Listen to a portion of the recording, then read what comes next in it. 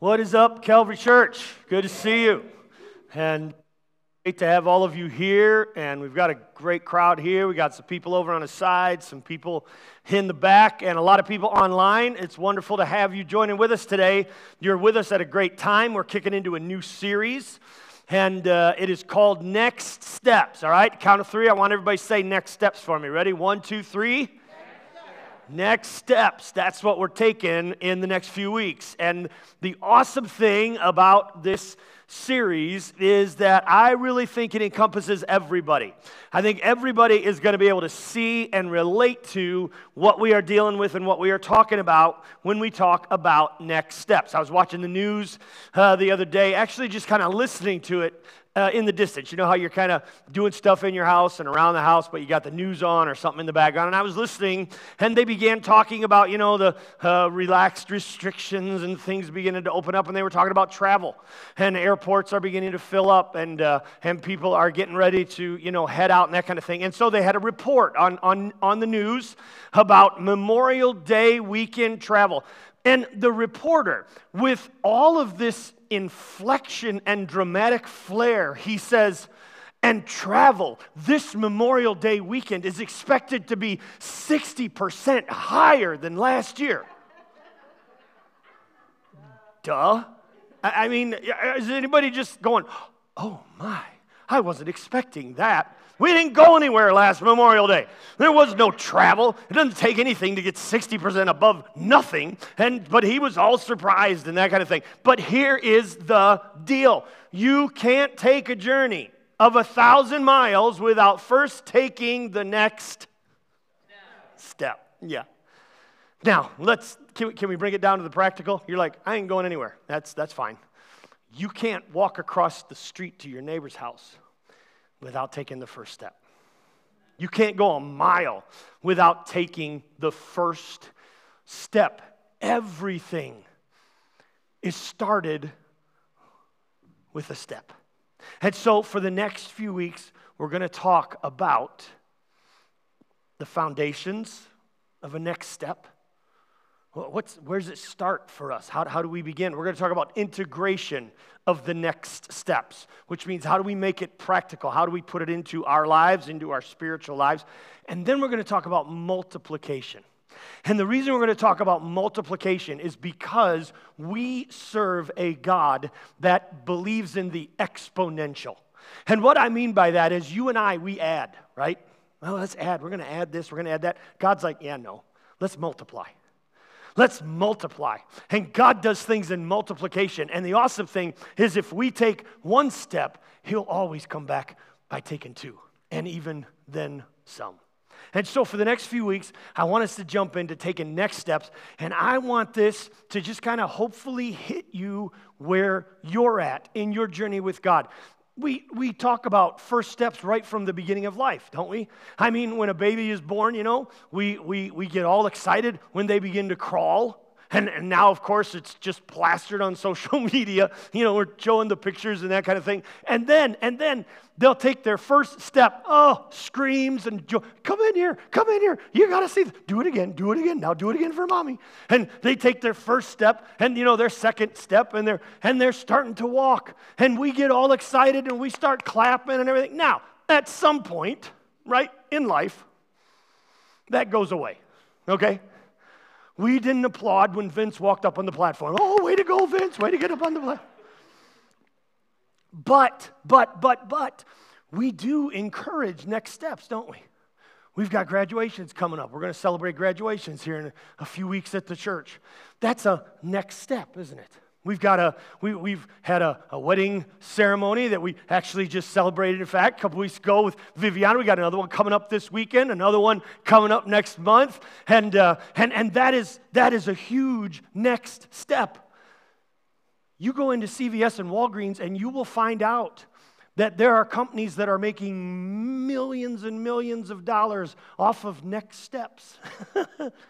You got 2 whole rows, right? Forget medicine. What's the next step that you need to buy a card for? Mother's Day's cards. I thought it was wonderful that this year they were only $12 a piece. We talk and we encourage next steps. Think about this now. Think about this. You could go into the hospital and have surgery in the morning, and by the evening, they're coming in to get you out of bed and have you take some steps. They want you to be walking as soon as possible, even when you are hurting. Next steps are important. Even when you're hurting, next steps are important. So, for the next little bit, let's focus in on what's the next step for each of us to take. And we're going to zero in on a number of scriptures, but the basis for our talks is found way back at the beginning. Because it is awesome to find that from Genesis to Revelation, God talks about next steps. And it starts in Genesis chapter 5. Genesis chapter 5, verse 25. And this is what it says in verse 25. Altogether, Jared lived a total of 962 years. And then he died. 962. Just look at your neighbor and go, wow. Go ahead. 962, right? I mean, he didn't have a mid-age crisis until 540, right? It's just, what happened? Well, he went out and bought a convertible. He turned 500. And no midlife crisis till about halfway through the hundreds. 962. When you read Genesis chapter 5, you find that's not off the mark. Most people living that long. But check out what happened. He had a son. The son's name was Enoch. It says when Enoch had lived 65 years, he became the father of Methuselah. When Enoch had lived 65 years. Just throwing that out there, Lord. Maybe there's still a chance. Anyways, when Enoch had lived 65 years, he became the father of Methuselah. After he became the father of Methuselah, Enoch walked faithfully with God 300 years and had other sons and daughters. Well, glad he stayed busy in that 300 years. Altogether, Enoch lived a total of 365 years. Wait, what? He only had like a third of the life expectancy of his father. What happened? Enoch walked faithfully with God, then he was no more because God took him away. He walked so faithfully with God, right? I mean, he was so faithful in his walk with God that at some point God said to him, hey, you know what? Actually, Enoch, you're closer to my home than you are yours. Why don't you just come on? Why? Because he walked faithfully with God. And he was in such close communion with God and had such an incredible relationship with God that even though he had only been around for about a third of his ancestors, God was like, I think I want to bring you home. He never died. He just walked his way into God's presence. How did that start? Oh, you know where I'm going, don't you? With his next step. He had to determine each day, I'm taking the next step in my relationship with God. And Scripture is filled with next steps. Scripture is filled with walking with God. And so we want to talk about it.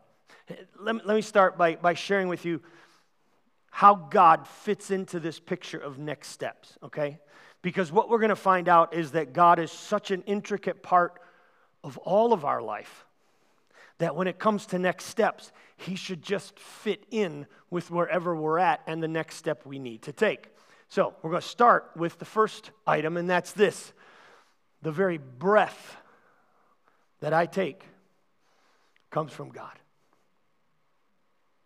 So if you're taking notes, and I see that some of you are, we'll get back to those note pages pretty soon here, I promise. But if you're writing stuff down, or if you're online with us and writing notes, you could just write down breath and put down God the Creator. God the Creator. Genesis chapter 2, verse 7, it says, Then the Lord God formed man of dust from the ground and breathed into his nostrils the breath of life, and man became a living being.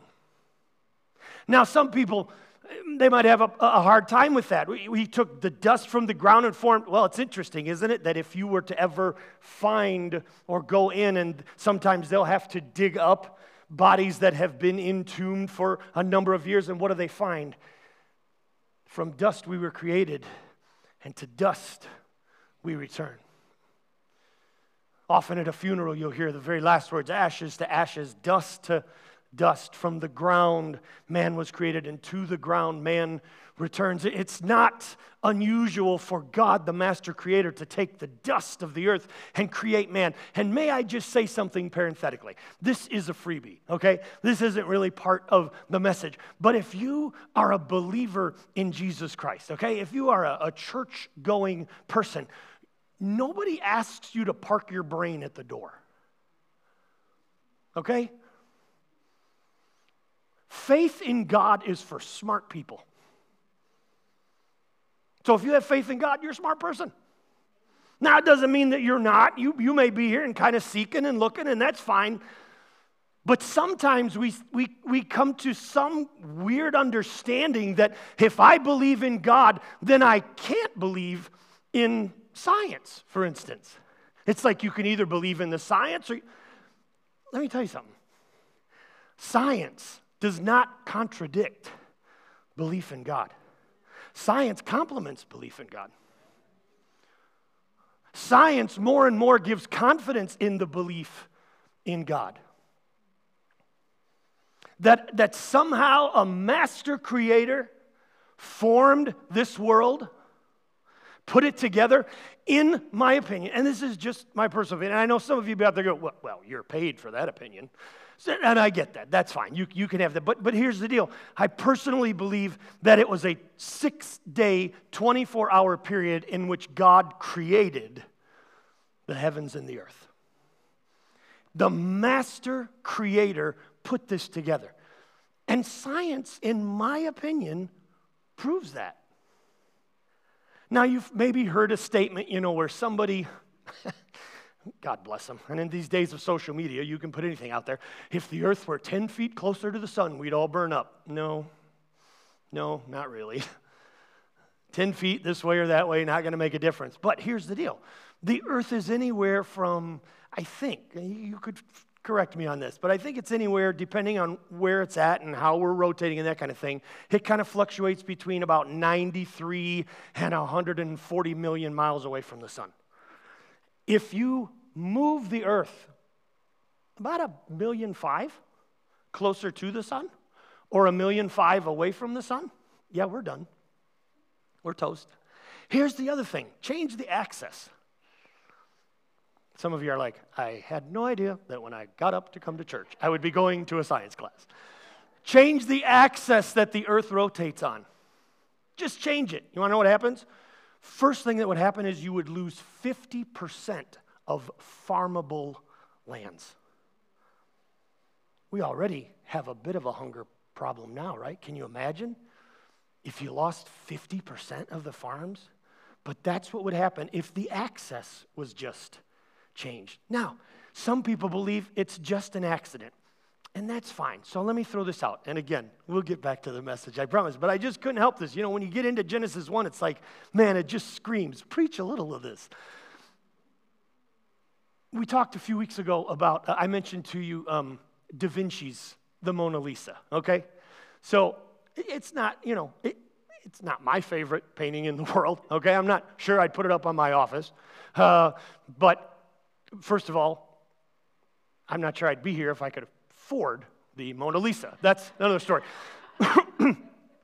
$800 million, okay? So it's a classic. Here's the deal. How many times would Da Vinci just have to take paint and throw it up on the canvas? How many millions of times? How many hundreds of millions of times? And maybe if he just threw paint up there 272 million times, all of a sudden there would be the Mona Lisa? No. You got to have somebody, don't you, who's making those master strokes with a paintbrush, who's actually putting that together. I have a watch here. I haven't worn this watch in quite some time, and I went and got a battery for it yesterday. They put the battery in, it's working fine, and I thought I'm going to wear this because it's a good illustration. Somebody might go in and take all the parts of the watch apart. Just take it all apart, and then just start throwing it up in the air. Okay? Just start throwing it up in the air. At some point, right? At some point, it will come all together and start ticking and talking as a good watch does, correct? I mean, just keep throwing it up. Now, it's going to take you, it might even take you 1,000,000 years. But at some point, you'd be like, no, it's not going to work. Why?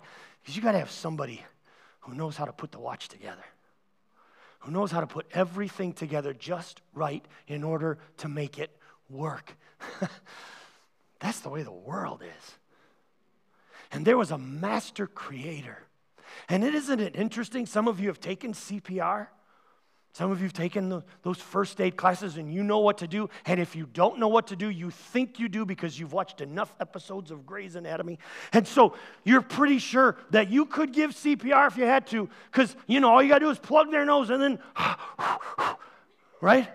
Breathe into them.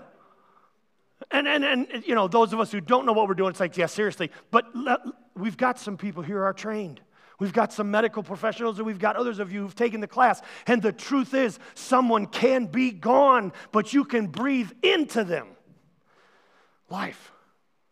Is it any surprise that God would breathe into man?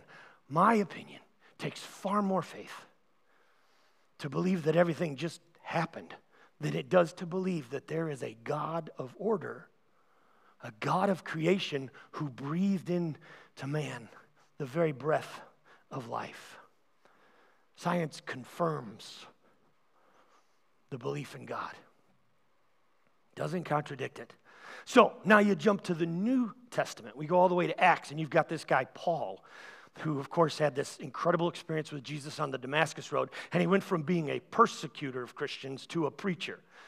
And now he's on his first journey, and he is speaking to Greeks, okay? He's in a Grecian city. Now, the Greeks in that time period, they had two beliefs. First of all, that there was no God.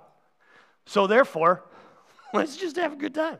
I can do whatever the heck I want because there's no one to tell me I can't. There's no God.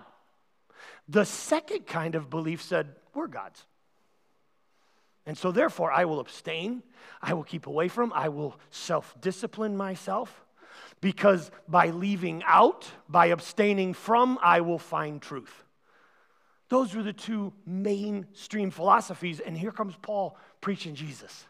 And so he realizes the culture that he is speaking to. And as he is speaking into them, he is trying to get them to understand there is a God who put all this together and who brought to us his son named Jesus. And he's the one that can make a difference. And in getting them to relate to that, he says in Acts chapter 17, verse 28, for in him, who? God. We live and move and exist. As even some of your own poets have said, for we are also his offspring. He says, hey, some of you, the poets that you've listened to, the philosophers that you like, their writings, their literature, it says there is a supreme being. It should not be a surprise to you. He is the one who gives us the very life that we live. The problem with both of those types of philosophies, one, do whatever you want, the other, abstain from everything, they're both rooted in selfishness. They're both rooted in belief in only one's self. And Paul's trying to say, no, listen, the reason you exist, the very breath that you take, is from God. It's from God. Isaiah chapter 42, verse 5 would say, God the Lord created the heavens and stretched them out. He created the earth and everything in it. He gives breath to everyone. Life to everyone who walks the earth. He gives breath to everyone. Even your husband's bad breath in the morning, God gave him that breath. The very breath that we have comes from God himself. God, the Creator. Every breath. What about this? Every thought. Every thought comes from God, the motivator. God, the Creator, gives us our very breath, but God, the motivator, He is the one trying to help us design our thoughts. Romans chapter 12, verse 2, it says, don't copy the behavior and customs of this world, but let God transform you into a new person by changing the way you think. Let God transform you into a new person by changing the way you what? Think. Isn't that interesting? The change begins with our thought process. Then he says you will learn to know God's will for you, which is good and pleasing and perfect. God's will is good. We would all agree with that, right? Well, yeah, he's God, so his will is good. But isn't it interesting that the second thing Paul puts in there is pleasing? It's the best place for you to be. It's the sweet spot, so to speak, right? And Paul says the way you get there is changing the way you think. Changing the way you think. There is a renewal that takes place. I like a clean car, okay? I think probably my daughters would say, yeah, Dad's a little whacked out when it comes to having a clean car. I like it to be clean, okay? Kaylee got a new car the other day, and the first thing I told her was, nice car, keep it clean. Clean this thing. Don't let Starbucks stay in there for 2 weeks. Get rid of the trash. Clean this thing. I like a clean car, okay?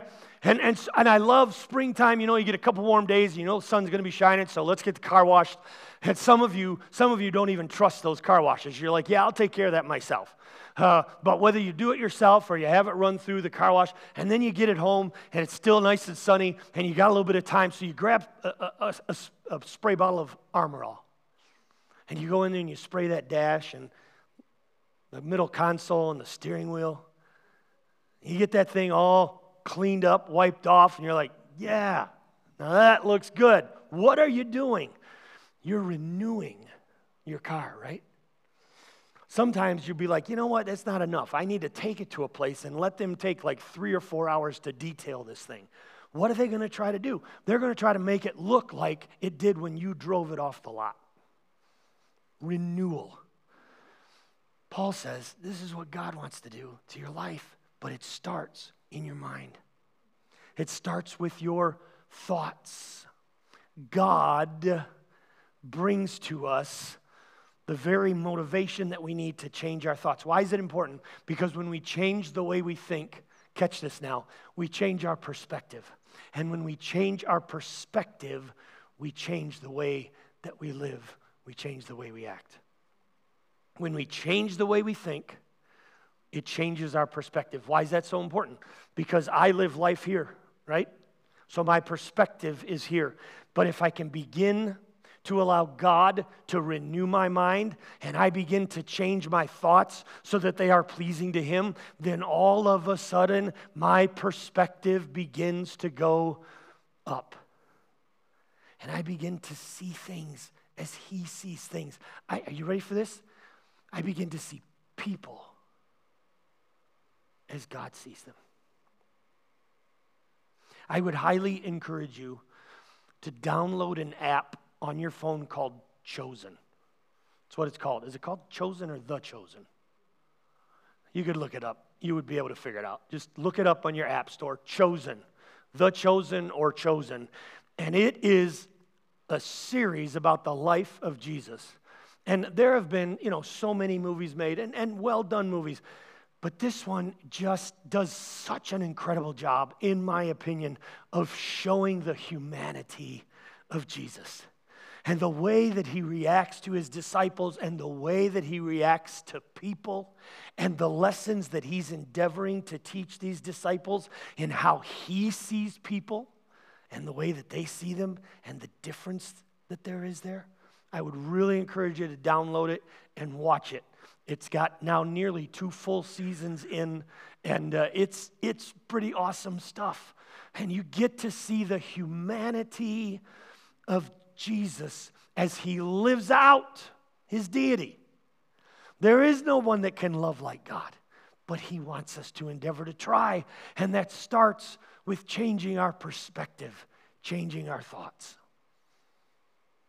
John Acuff is a kind of a motivational speaker, author, writer, but he's also a believer. And he has a new book out called Soundtracks. And the book Soundtracks is about what is the soundtrack that's playing in your mind. All of us have a soundtrack. I played you mine actually a few weeks ago. Remember, my wife made a playlist for me when she grabbed my phone one day. It's called I'm Not Old.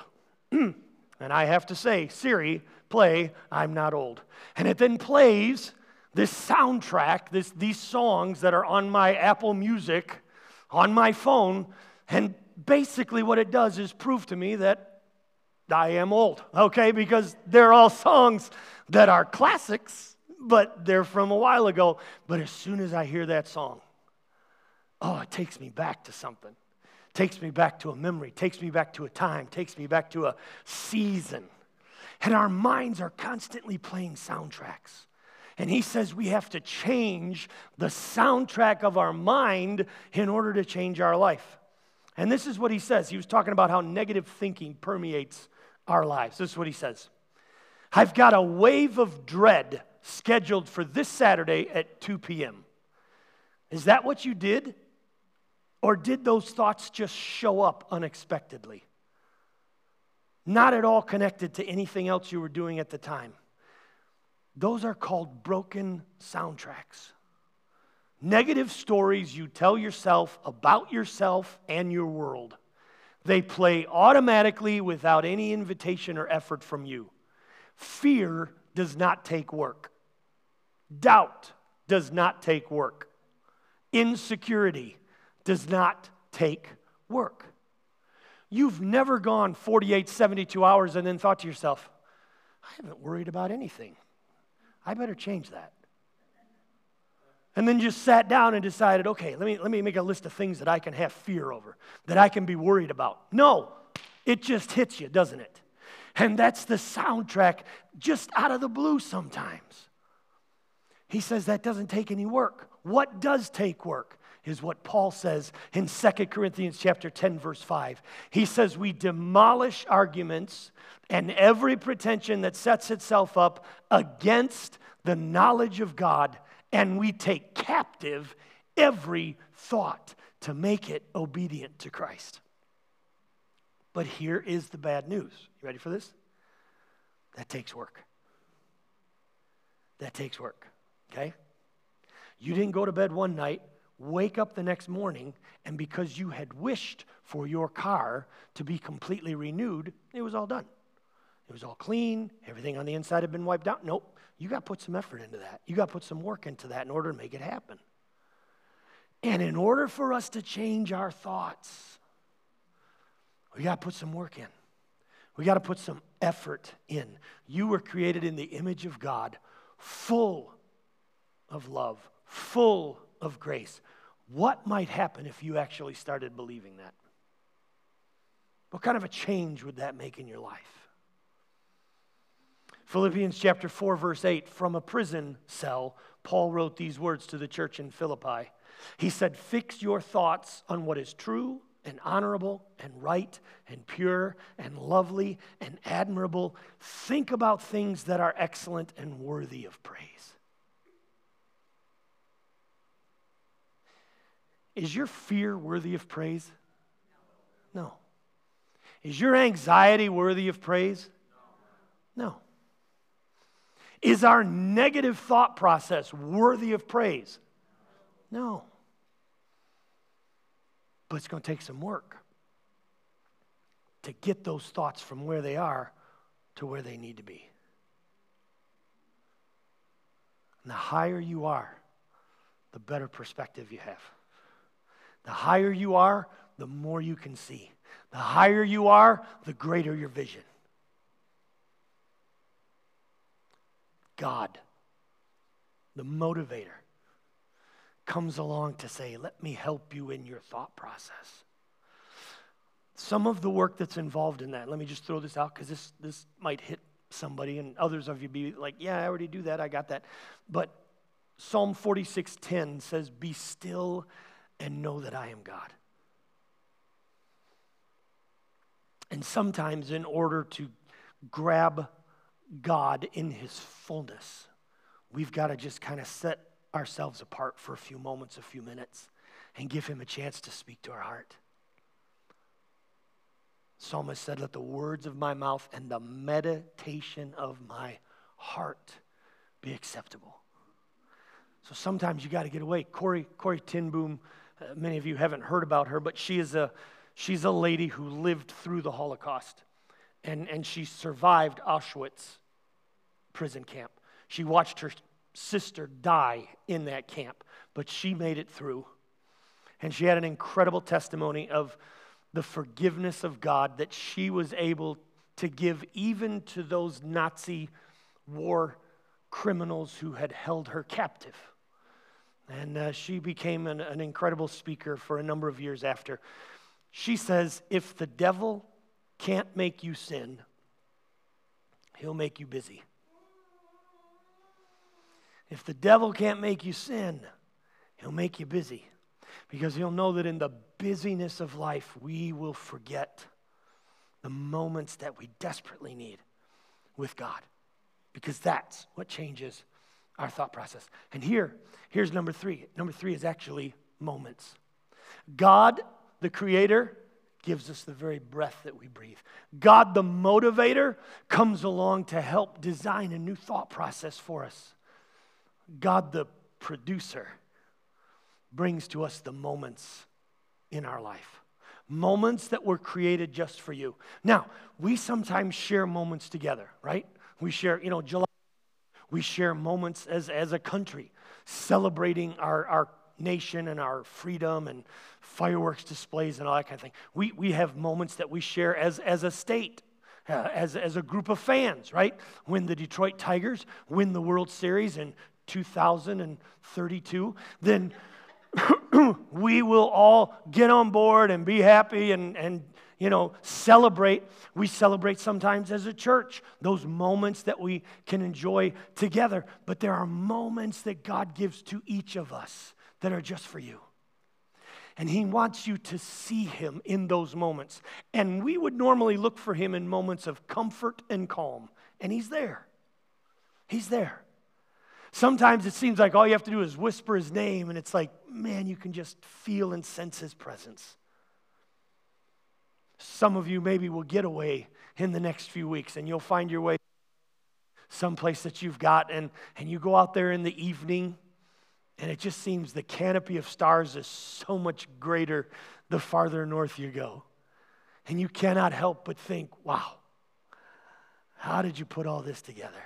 And still you're mindful of me, and you have those God moments. Maybe it's a sunrise or a sunset that you enjoy.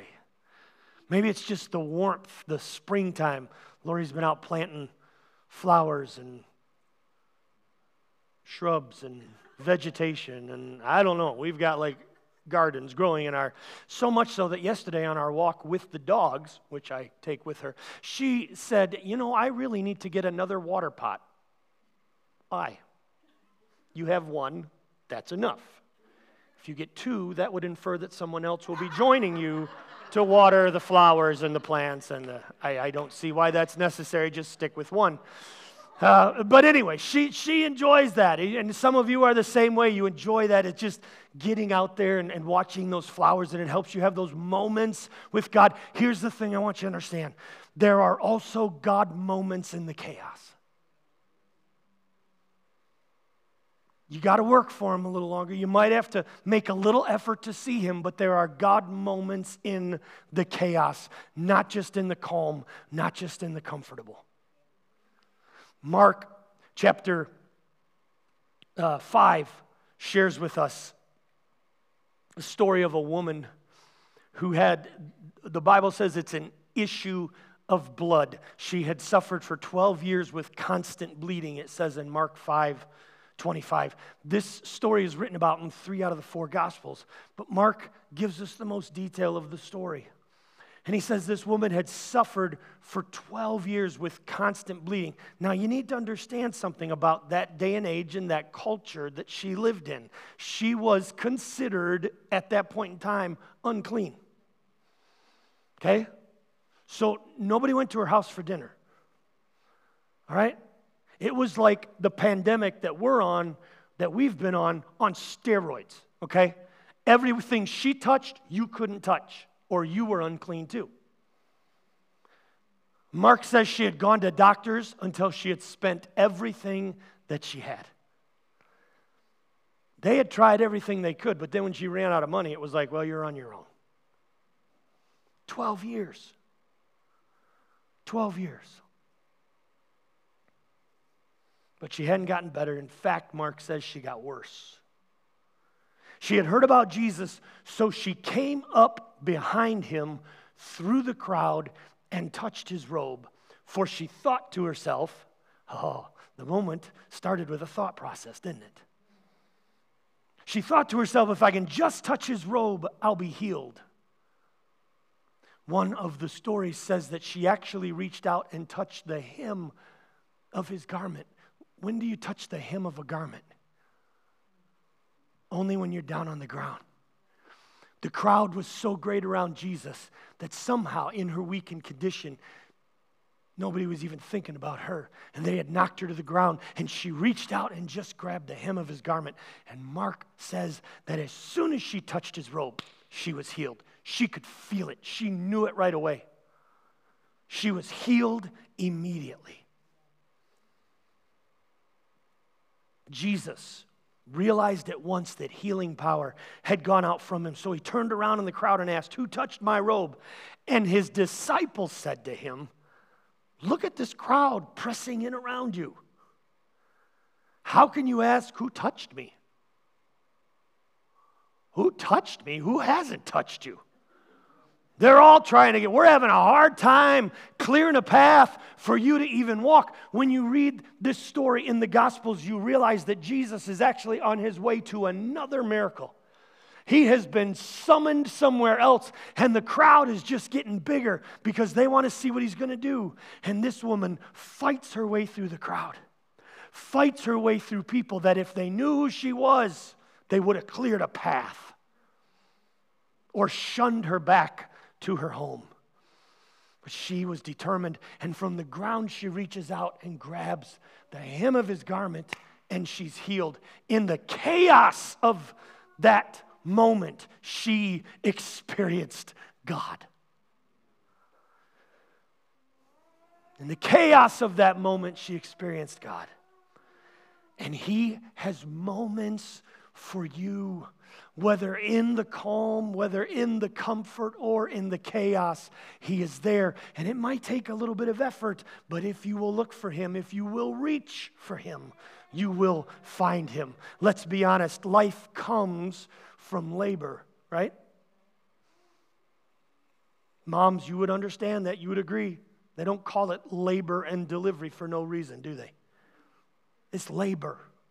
But life comes from labor. Success is often birthed from the struggle. Victory comes on the heels of defeat. And resurrection only happens if something dies. But yet God is found in all those moments.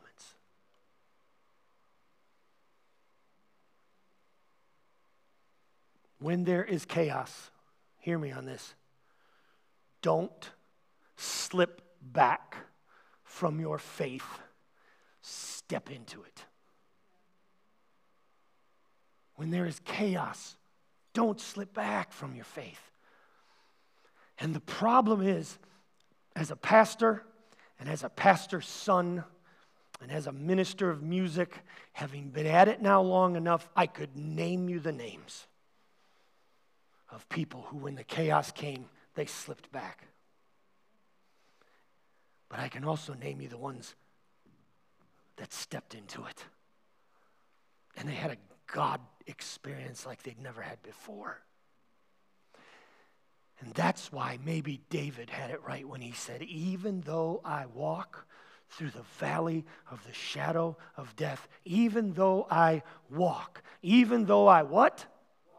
Walk through the valley of the shadow of death, I'll fear no evil. It doesn't mean I'm not going to grieve. It doesn't mean there won't be tears. It doesn't mean there's not difficulty. It doesn't mean there's not waves of emotion. But David says, I will walk. I will not pitch a tent and live in that valley. I will walk, because if I keep walking, I'll see him.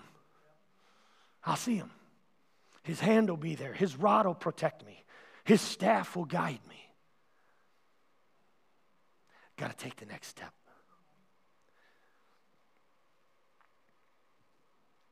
God the Creator, the very breath that we breathe.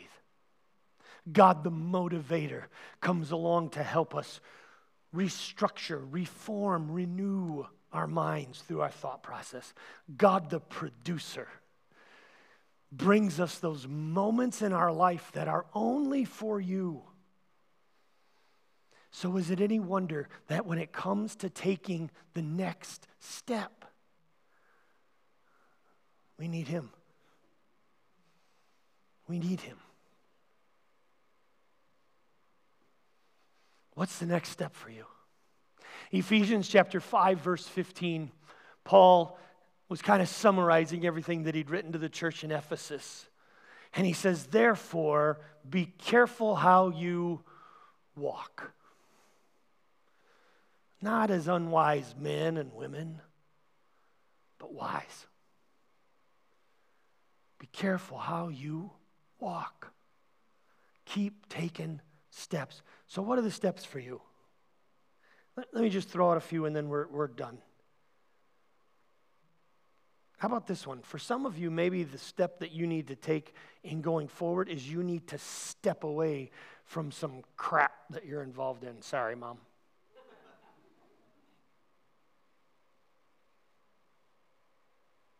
You're into some stuff, and you need, the word for you is repent. Repent. And there's a couple different types. Luke chapter 15 tells us that Jesus was speaking, large crowd, and up in the front was the whole group of sinners. That's how Luke describes it. They were prostitutes. Oh, well, they're sinners. We know they're sinners, right? The prostitutes and the tax collectors, they have their own category. We don't even include them in sinners. They're tax collectors. Oh my gosh. And other sinners. And then in the back of the room were all of the people who knew that those people were sinners. And they were self-righteous. Two groups of people, all of them sinners.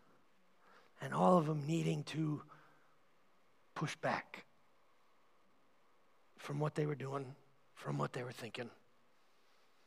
They needed to repent.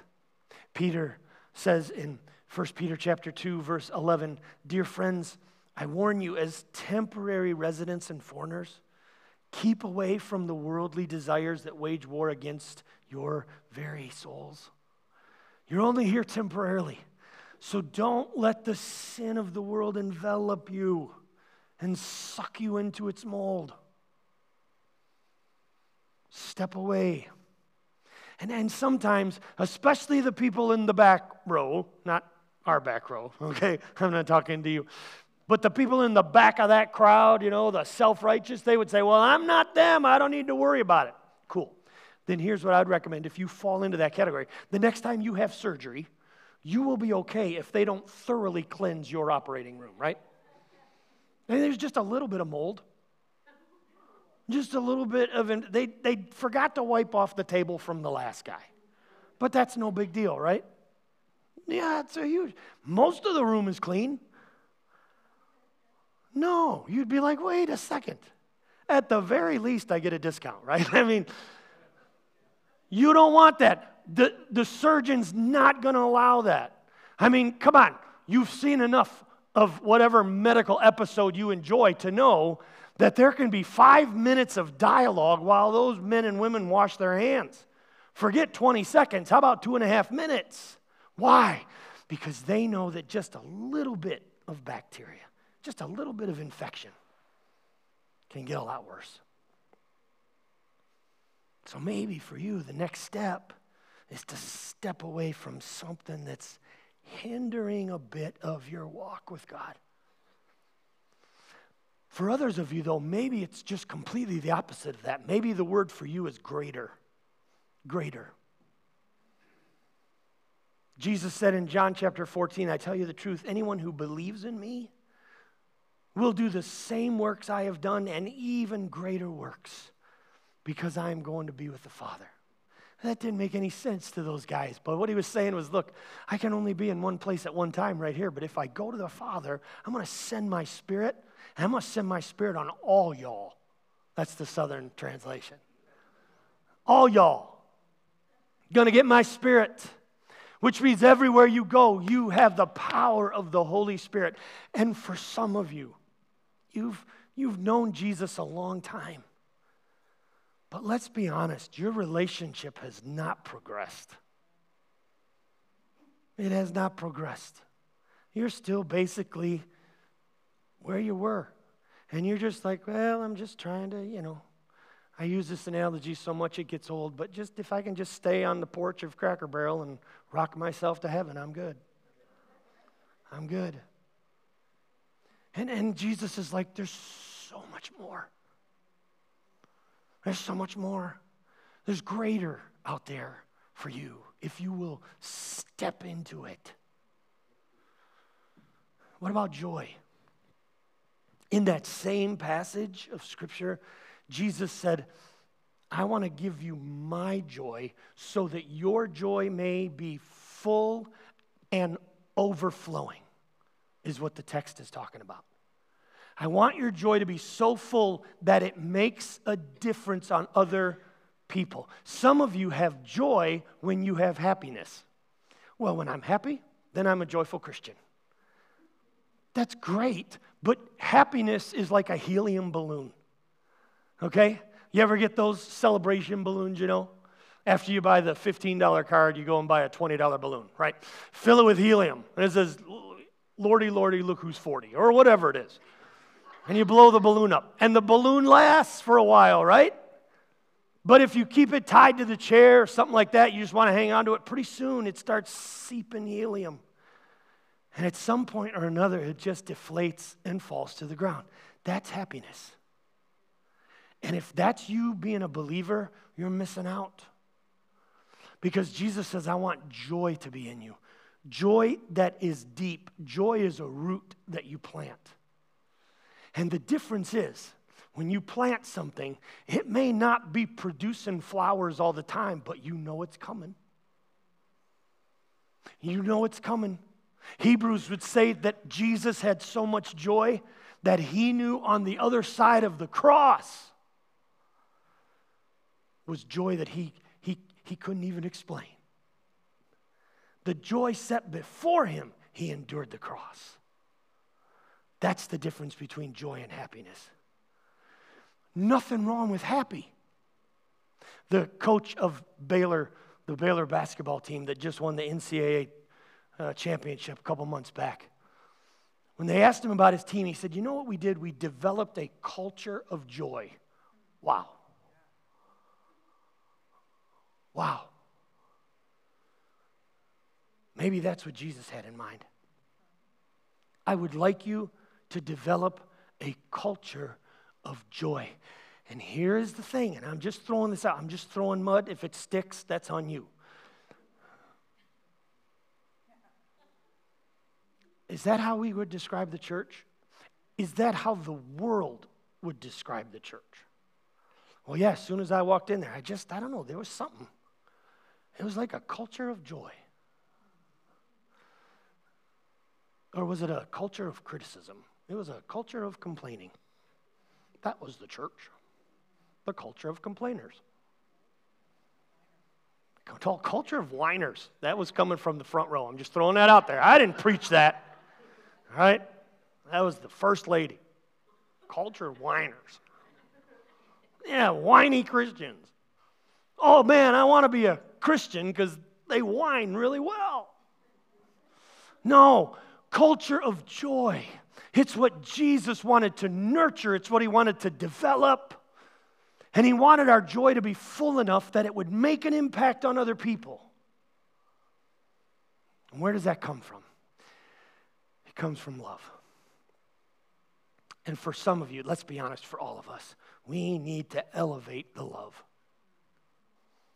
We need to elevate the love. John 15, verse 12, Jesus said, "This is my commandment." In fact, you know what? He didn't just call it a commandment. He called it a new commandment, right? I'm giving you a new commandment. Can you imagine when he said that? They'd been with him for 3 years. They'd watched all this stuff. Can you imagine what they must have? A new commandment. And these guys, they knew the commandments. They knew. They knew the law. They knew what they were supposed to do. But Jesus has given us wonder what it's going to be. And he says, by this, everybody's going to know you're my follower. Oh, this is going to be cool. I wonder if it's going to be that we'll all be able to levitate. This is the new commandment. All of you will be able to levitate off the ground. Then they'll know we're Christians. By the way, that we can go, no, and just kind of come off the ground. And whichever way we tilt our head, that's the way we go. We tilt it to the right. No. They're believers in Jesus. That would have been cool, wouldn't it? We'd all just kind of levitate out of here. That's what you get when you follow Jesus. Everybody levitates. Come on. That'd be awesome. No, Jesus said, a new commandment I give you. I want you to love one another. I'm pretty sure they looked at each other like, what? That's not new. Love. That's way back in the Old Testament. That's Moses. Love's been around forever. And then he adds part B. In the same way that I have loved you. Oh, that's how I want you to love. See, our love, the way we love is, well, if you send me a Christmas card, I'll send you one. Do you play that game? I'm just trying to be real and raw. We do. Lori's like, look who we got a card from. Did we send them one? No, I don't think so. Get one out. You send us a card, we'll send you a card. You buy us a gift, we'll buy you. Let's be honest. We do it in our marriages. We do it, if she bought me a birthday gift, I better buy her a birthday gift. And you try to keep it, kind of even scale, right? Because we reciprocate. How you love me, that's how I love you. And Jesus says, nope. New commandment. Doesn't matter how you get loved. You love the way I've loved you. I think we all got some steps to take. And here's the deal. And I know I got to be done. It's 12:14, so I got to get you out of here so you can get to, I don't even know where you're going now. Cracker Barrel, right. Go to the Cracker Barrel. And trust me, if you go under these regulations, you'll be rocking on the porch for a few minutes before you get in, okay? You'll have a chance. Just knock yourself out. Enjoy that. It's a beautiful day. Here's where was I? I got to close. Oh, here we go. So he says, love each other. Love each other. Love like I have loved you. And they're like, we can't do that. And he's like, exactly. You need my help. You need my help. You can't love the way I've loved you. You got to have more of me. So the very God that gives us breath, the very God that helps renew our mind and our thoughts, the very God that produces the moments, whether in the comfort or the chaos, he's the God that comes along and says, whatever the next step is in your life that you need to take, I'm going to help you. I'll help you take the step. Remember, I so want to jump off the stage, and I can't, because if I do, it'll cut my head off on the screen. So I'm staying here for you, plus these people over here will never see me. But I got to finish with this. Do you remember the story we told a few weeks ago about the prodigal son? And actually, we talked about the fact that it was a prodigal father, right? And the story really wasn't about the son. It was about the father. And the father who was looking. And what happened when the son began walking home? When the father saw him, the father ran. God is just looking for you to take a step. And if you'll take one step, He'll come running in your direction. Because He has been looking for you since the beginning of time. That's our God. You don't have to take the next step alone. He'll meet you where you are and join with you on the journey. Bow your heads together with me in prayer. Oh, Lord, I trust that we have communicated the importance of next steps. All of us have them. No matter where we're at, no matter the season of life, no matter how old we are, how young, how old, whether we're in the middle, whether we have kids or don't, whether we're parents, whether we're married, it doesn't matter. We've all got steps to take. And the truth is, in our lives, we can't take those steps by ourselves. And it is only when we realize that we need your strength and we need your help. And you knew that. And in fact, you wanted it that way. So I just pray, Lord, that you would meet people right now where they are. And whatever the step is that they need to take, give them the wisdom to know, the endurance to take it, the strength that they need, the guidance. Lord, may they sense your presence, helping them as we move through this journey of life, never alone, but always with you. And before I close this prayer, I just wonder if you're here today and there's never been the moment when you have said yes to Jesus Christ. I'm not asking if your parents, your grandparents, I'm not asking if you've been to church. I'm asking you today, has there ever been the moment when you have said yes to Christ, when you have invited Him to come into your heart and be your Savior? You can do that right now, right here, right where you are. If you're seated here on our campus, if you're watching with us online, right now this moment can be a game changer for you. Because Romans chapter 10 verse 9 says that if we believe in our heart, if we confess with our mouth the Lord Jesus and believe in our heart that God has raised Him from the dead, we will be saved. Somebody needs to make that decision. And if that's you, I want to lead you in a prayer right now. You just need to say it in your heart. You don't need to say it out loud. The one who needs to hear you will. In fact, He's moving in your direction already. But if that's you, if you'd be honest enough to say, I need Christ, then I want you to simply pray this prayer in your heart after me. Say, Lord Jesus, I do believe you love me. I do believe you came and died and rose again for me. Come into my heart. Forgive my past, my sin, and save me.